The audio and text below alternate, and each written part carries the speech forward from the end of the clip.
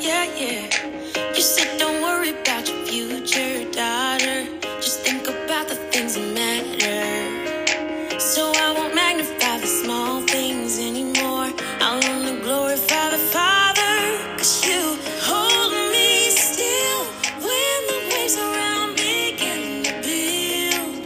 I'm in your hand, though sometimes it's hard to stand. You have my heart and you hold it still. Yeah, yeah. Hey listeners, this is an impromptu thankful day.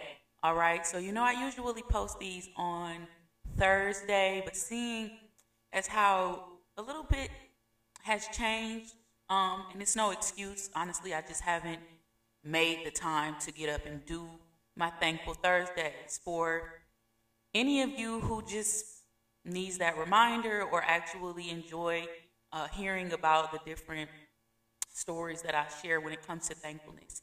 So what I want to do is be thankful on Saturday. In fact, the Bible tells us to be thankful in all things. So how about it?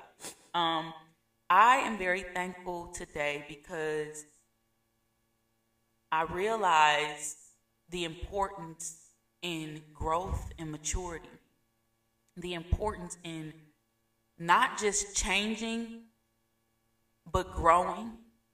And hopefully when change comes, it's for the good and it's not just a random change that you can't even put your finger on as to when it happened, how it happened, or if it even makes any sense to have changed in that way. So I want to encourage you to be thankful for growth. It's very uncomfortable. It lets us know, like, all right, this is something that is supposed to happen because I'm actually learning something in the process and I'm realizing that I am growing. However, it's not the best feeling. It cannot be explained sometimes. And I'm one of those people that like to explain all the time, like the way God is growing me and the different things that he's showing me and doing in my life. But they can't be explained. They just have to be seen, and that's okay because the one who gets the glory will get the glory, and that's our Heavenly Father. So be thankful for growth.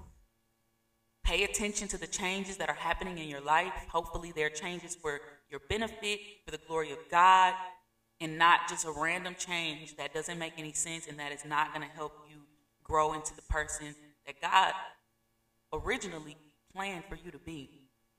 With that being said, I'm going to close out in prayer. This is so unusual, but I'm going to close out in prayer.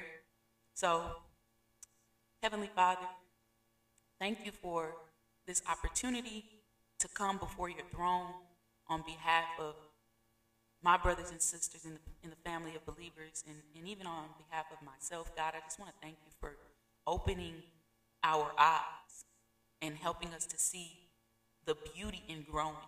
Maybe we don't understand it. Maybe we don't like it in the moment, but it's ultimately for our good. You always do what's best for your children, so I want to give you glory for that, God, and just acknowledge you in your sovereignty and your provision. And thank you for your son, Jesus Christ.